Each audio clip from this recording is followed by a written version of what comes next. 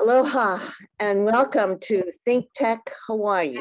You are watching the State of Hawaii on Monday, September 27th, 2021. I'm your host for the show, Stephanie Stoll Dalton. Our topic today is the Eurasian Center. This non-government organization builds positive relations, cultural understandings, and promotes economic development among the nations of America, Europe, and Asia. As we know, Hawaii is geographically located in the middle of Eurasia and has natural interest in this organization's transactions and presumably some potential for more participation in its initiatives. The Eurasian Center's educational outreach also may be a resource for Hawaii's aims to diversify and strengthen its economy and support America's global participation. Now, our guest today is from the Eurasian Center, an officer of the organization, and his name is Ralph E. Winnie Jr. He is Vice President of Global Business Development for the Eurasian Business Coalition and Director of China, the China Project in the Eurasian Center. He is also a partner here in Washington, D.C. of Henson, Pang and Winnie International Law Firm, which is also located in Shanghai, China. So more importantly, Ralph is a local boy and a former wrestler on a winning Punahou team back in the day. So welcome, Ralph, to the program. Thank you, Stephanie. Glad to be with you. Thank you. Thank you for taking the time. Well, I'm going to start by asking you just to talk a little bit about what is the Eurasia Center and your role in it, and then maybe the mission too. So if you could just make it clear what you all do. Yeah, the Eurasia Center was founded in 1987 by Dr. Gerard Janko, one of Gorbachev's energy ministers and a Soviet dissident, as a way to promote people-to-people exchanges, relationship building during the time of perestroika and glasnost, around the time of Mikhail Gorbachev's reign as president of Russia. And he was looking to do outreach to improve the relationship between the Soviet Union and the United States. So the Eurasia Center was formed as a Center for Soviet-American Relations as a way to promote people-to-people exchanges and relationship building. And then after the fall of the Soviet Union in 91, the name was changed to Eurasia to incorporate the former Soviet bloc countries and Europe and Asia. I was brought on board to handle China. I had spent about a year and a half studying in Russia at Moscow State University. And I learned the language and I studied law and business there.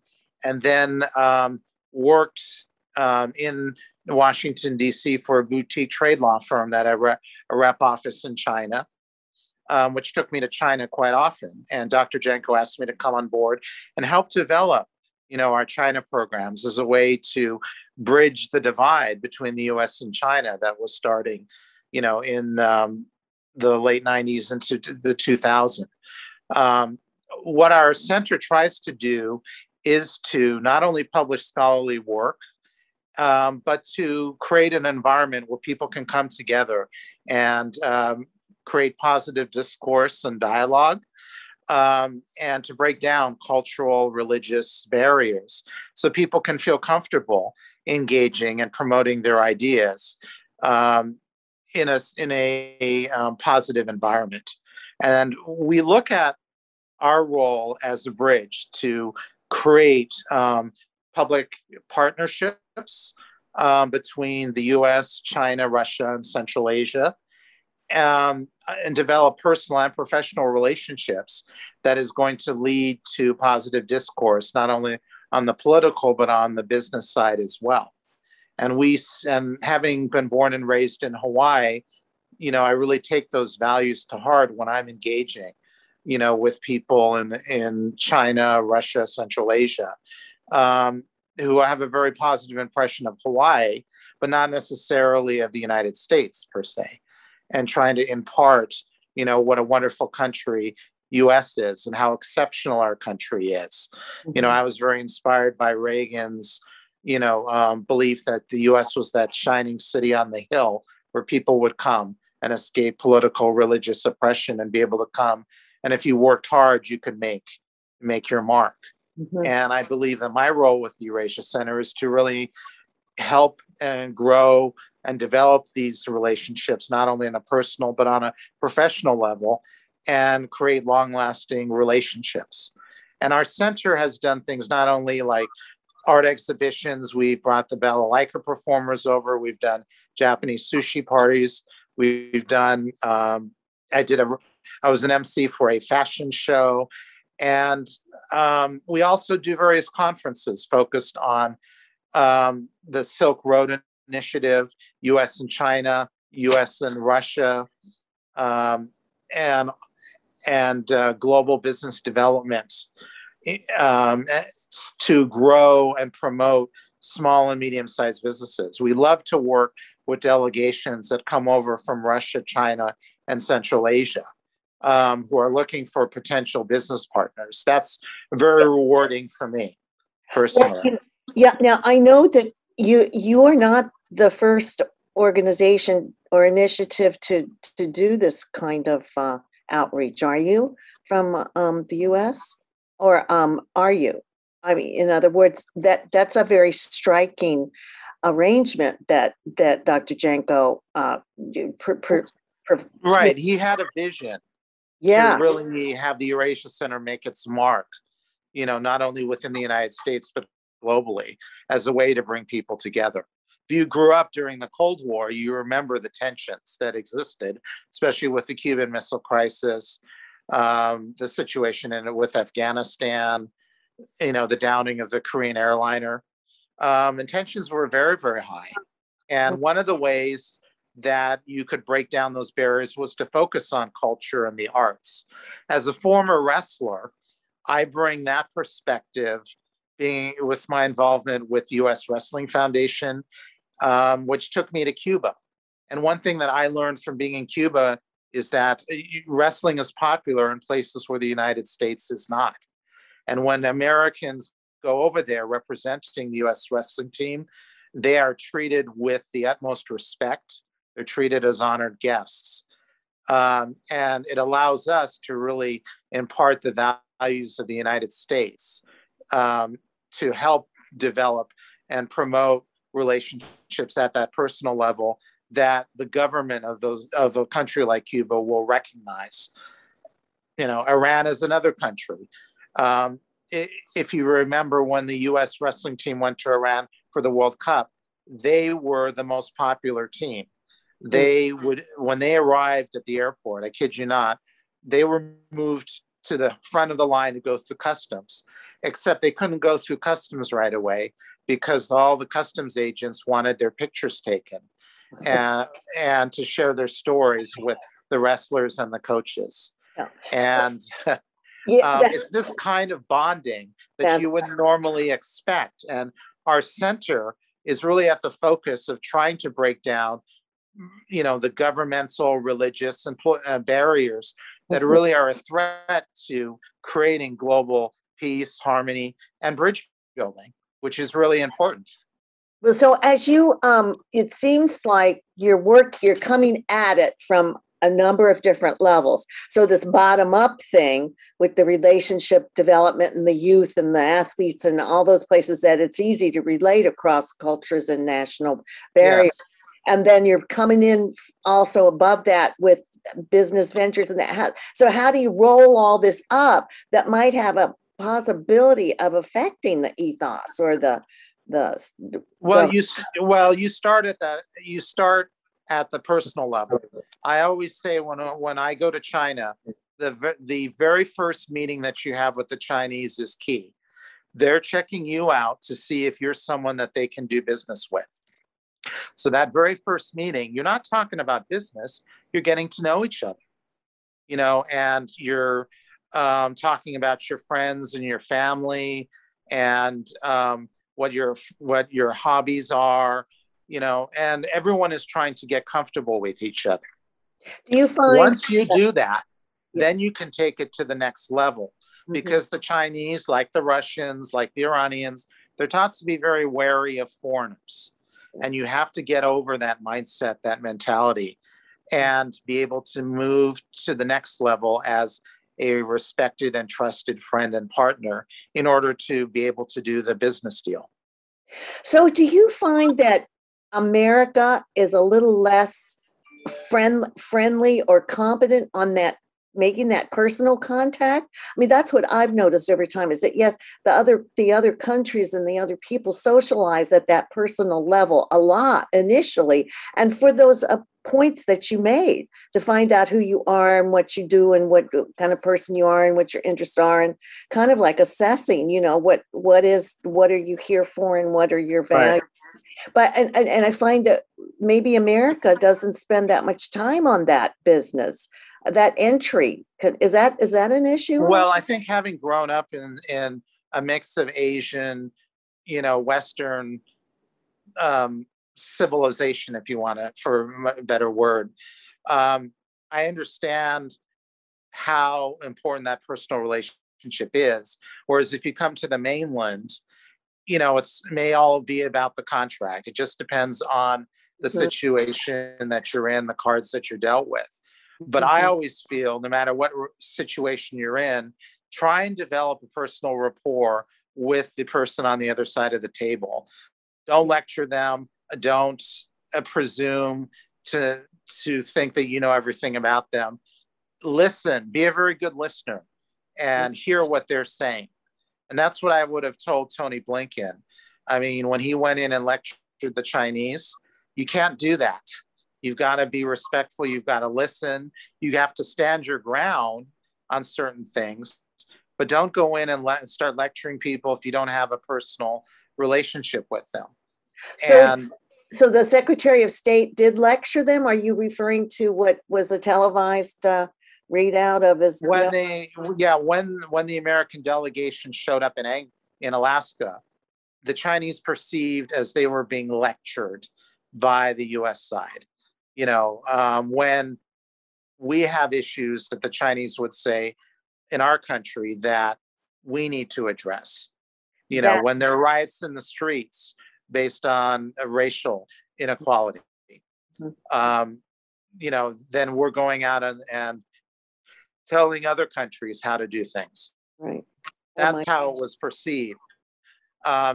Now, I do think if you look at our system where people have stood up and fought, whether it's the civil rights workers from the 60s, they worked within the system using the media, using the courts to be able to affect positive change.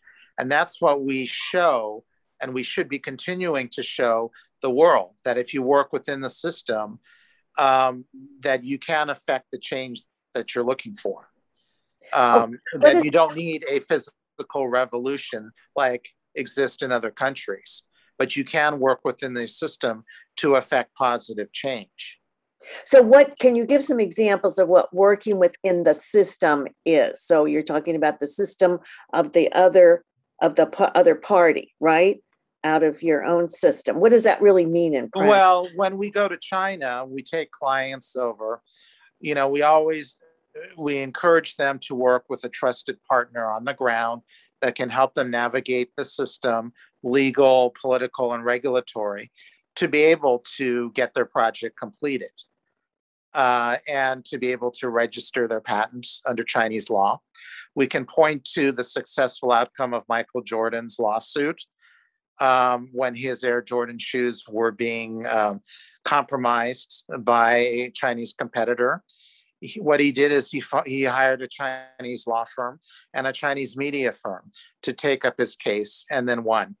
We look to the example of Singaporean Chinese that have won their cases in Chinese court. This is not to say this is easy to do business in China, but you have to be able to do it the right way. And that's why, we have a very strong law firm, IPO paying, Xingpu law that's on the ground that helps clients every step of the way to get established, in China, and to be able to know that they're in good hands when they come, that they will have a trusted, viable partner, and they'll be helped through the legal, regulatory, and political situation that they'll have to deal with. And conversely, when you have Chinese and Russian companies and Central Asian companies coming to the US, they've got to feel like the system here is transparent so that they can be able to navigate the system, both on the political, legal, and regulatory. And that's always a challenge because of the different mindset and culture. But that's something that we at the Eurasia Center really strived for, to be able to help get everybody acclimated into understanding how things are done here in the United States. So are you talking also about what it is to work within a situation of political risk? Because I know you all talk about bringing an understanding, developing an understanding of the political risk and what that context is. You are the only ones who really gone with that trying to. Well, political risk is important. You want everybody to realize that when they come to the United States, that there are going to be challenges that are going to have to be overcome on the legal, regulatory, and political side, and be able to prepare them appropriately, even before they come. But once they're here on the ground, be able to think on your feet, to be able to help them navigate through the system with, a transparent legal, regulatory system that's in place. And that's what we strive to do at the Eurasia Center. Not only working on the personal and professional level, but making sure that the people achieve, the results that they're looking for. It's very challenging right now because of COVID, having to do everything over Zoom, and you cannot meet face to face, press the flesh, and shake hands, for perfectly logical health reasons. But at the end of the day, people have got to be able to come together, sit down, talk, and engage personally and professionally in order to get, things accomplished.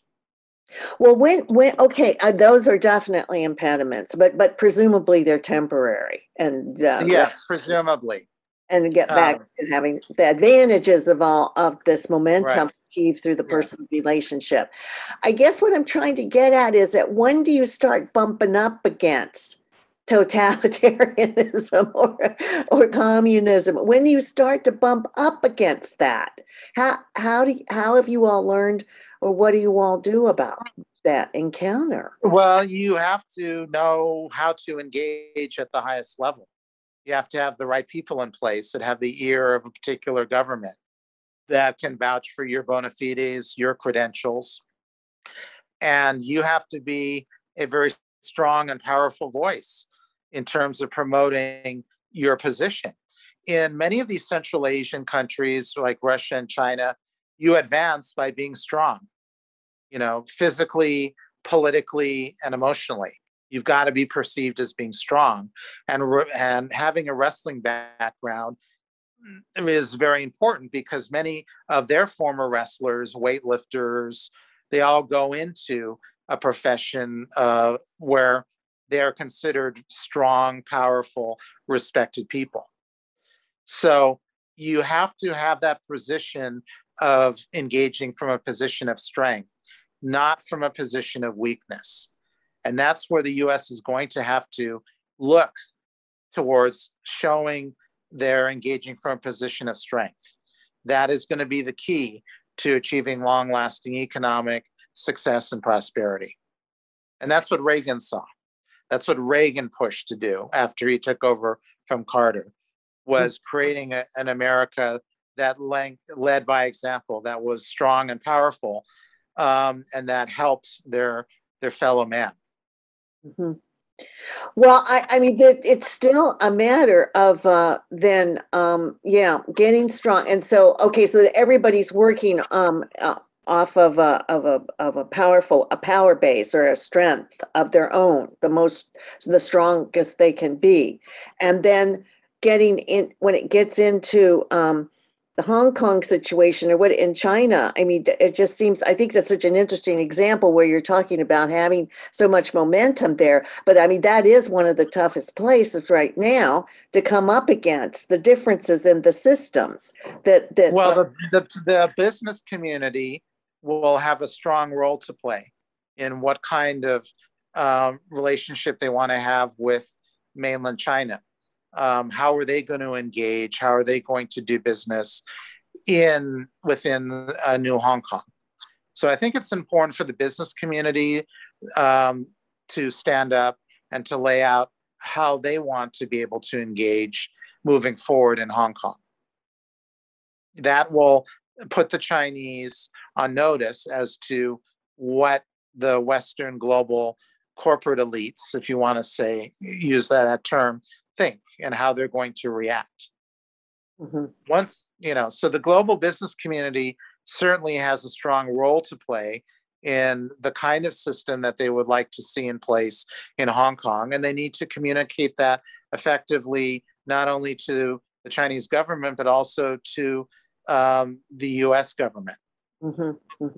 Well, and so that is something that you all advise and consult on, right? This the Eurasia Center, because people don't come like you're talking about Tony Blinken. I mean, that's just so disappointing to hear, that he came at it in a way that might not have been simpatico with them, and which just gets you in trouble right out the gate, right? But hopefully he'll be able to correct on that, especially get some right for the good of the United States. Absolutely. Because that's what you're going for, is to get right. So that was one of my questions, is where is all of this going? Where does the Eurasia Center, the big picture coming out at the end, where you've achieved all you can achieve? What will that look like? What I think is you're going to have to create a system where there's free flow of goods, trades, and services. We have appropriate trade rules and barriers in place. But at the same time, you have a viable global economy where people can engage on a personal and professional level to get things accomplished. Trump, whatever you want to say about him, he's not a politician or a diplomat. He was a deal maker. So what can you do for me? And that was his goal, was to make the art of the deal, to make deals like he had with Mexico to keep these migrants in the country while they were filing their asylum claims. Who would have thought that he would have been able to orchestrate such an agreement with the nation of Mexico? Every country needs an influx of new immigrants. If you don't have that, your society is going to vanish and evaporate. At the same time, you cannot allow your borders to be overrun with people that could be, could have nefarious intentions. So you have to maintain that balance. You have to have the rule of law respected. You have to have a level of compassion and empathy for people that are escaping a horrific past, horrific situation, and are coming here for a better life. So that's what we have to strive for, is the right balance, and ensuring that we are moving forward, promoting the United States as the bastion of free market democracy, and to promote economic trade and development, so that we can grow and lead the world in a very positive way. We would like to get back to doing that again. Yeah. But now you work at the level of the nation, right? At the nation level, or I mean, that's your connect, right? At that level. Is that how it goes? We work with all different stakeholders. It could be small business, it could be corporations, it could be people in government, it could be sportsmen. It just depends on who engages with us at any given time. And you have to be comfortable at all levels. and you have to know and understand what people are looking for. That's why I say you have to be a very good listener. That way you can understand what is on people's mind, what is going to help, what is going to help them, what can you do to help them, achieve their goal. So in the case of this state of Hawaii, Yes. can it get from a resource such as you all are and all international, can it strive to make a connection that would be working together with you all on doing things for itself that gets its economy strengthened and diversified and which contributes to the US being more Sure. connected globally? So what would that look like? That could be out of the government if somebody wanted to. Well, as you know, in Hawaii, everything is relationship based. Mhm. The trust and respect that people have. You have to start at the very basic level and develop those connections through the personal familial network into the state government, and being able to have trusted allies, partners in state government that are going to be open-minded to any kind of plan that you put forth, to grow and develop the state of Hawaii, because they're very entrenched networks of people, and Hawaii does things their own way. They don't like to be told how to do things. So you have to have that degree of respect and trust when you're proposing something before people will come around and support and endorse it. Mhm. Well, But certainly Hawaii has a tremendous amount of opportunity working with various stakeholders in the public and the private sector.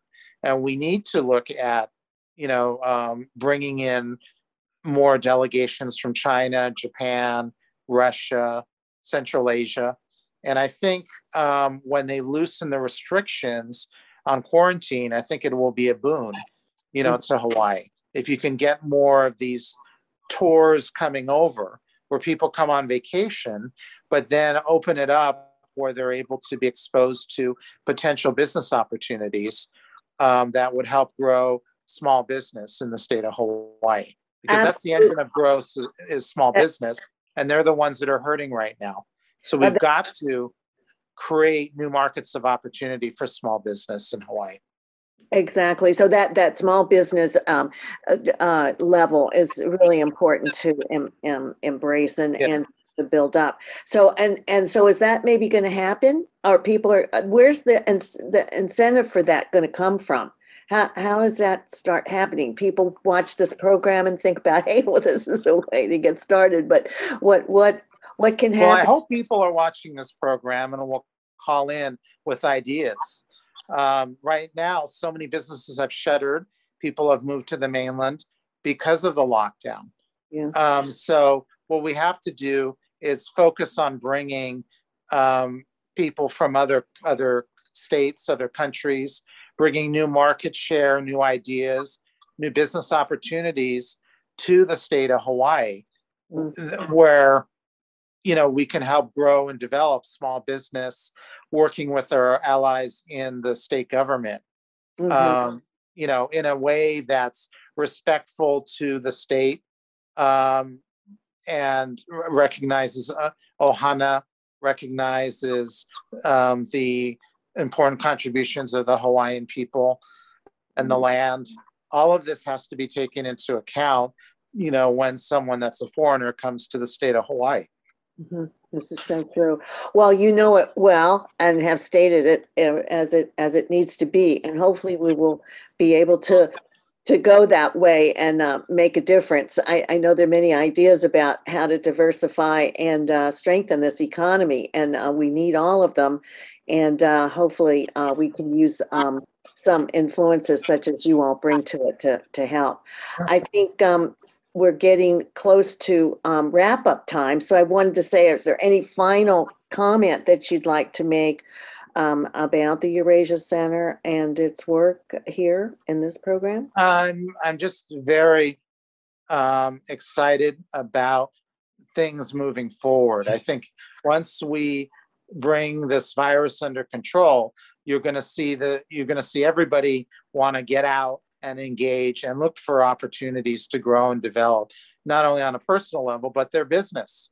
Nobody likes to be cooped up and kept and confined away from friends and family. They want to get out and they want to innovate and create and engage. And so I'm really looking forward to talking with people moving forward and seeing what the Eurasia Center can do to help grow and develop personally and also professionally, especially in the state of Hawaii, which I'm so fond of, having been born and raised. Yes, yes. Well, it's aloha time now for us, and we'll have to wrap it up. So thank you to our guest, Ralph E. Winnie Jr., Esquire, for this information and these ideas about how the Eurasian Center is a resource for the world, but it's also a resource for our state. And now to know about the way it goes forward to have an impact internationally, that's also some learning that's very helpful. So I'm your host, Stephanie Stoll Dalton. This is the program on Think Tech, the state of Hawaii, and I'll see you next time. Mahalo everyone for watching.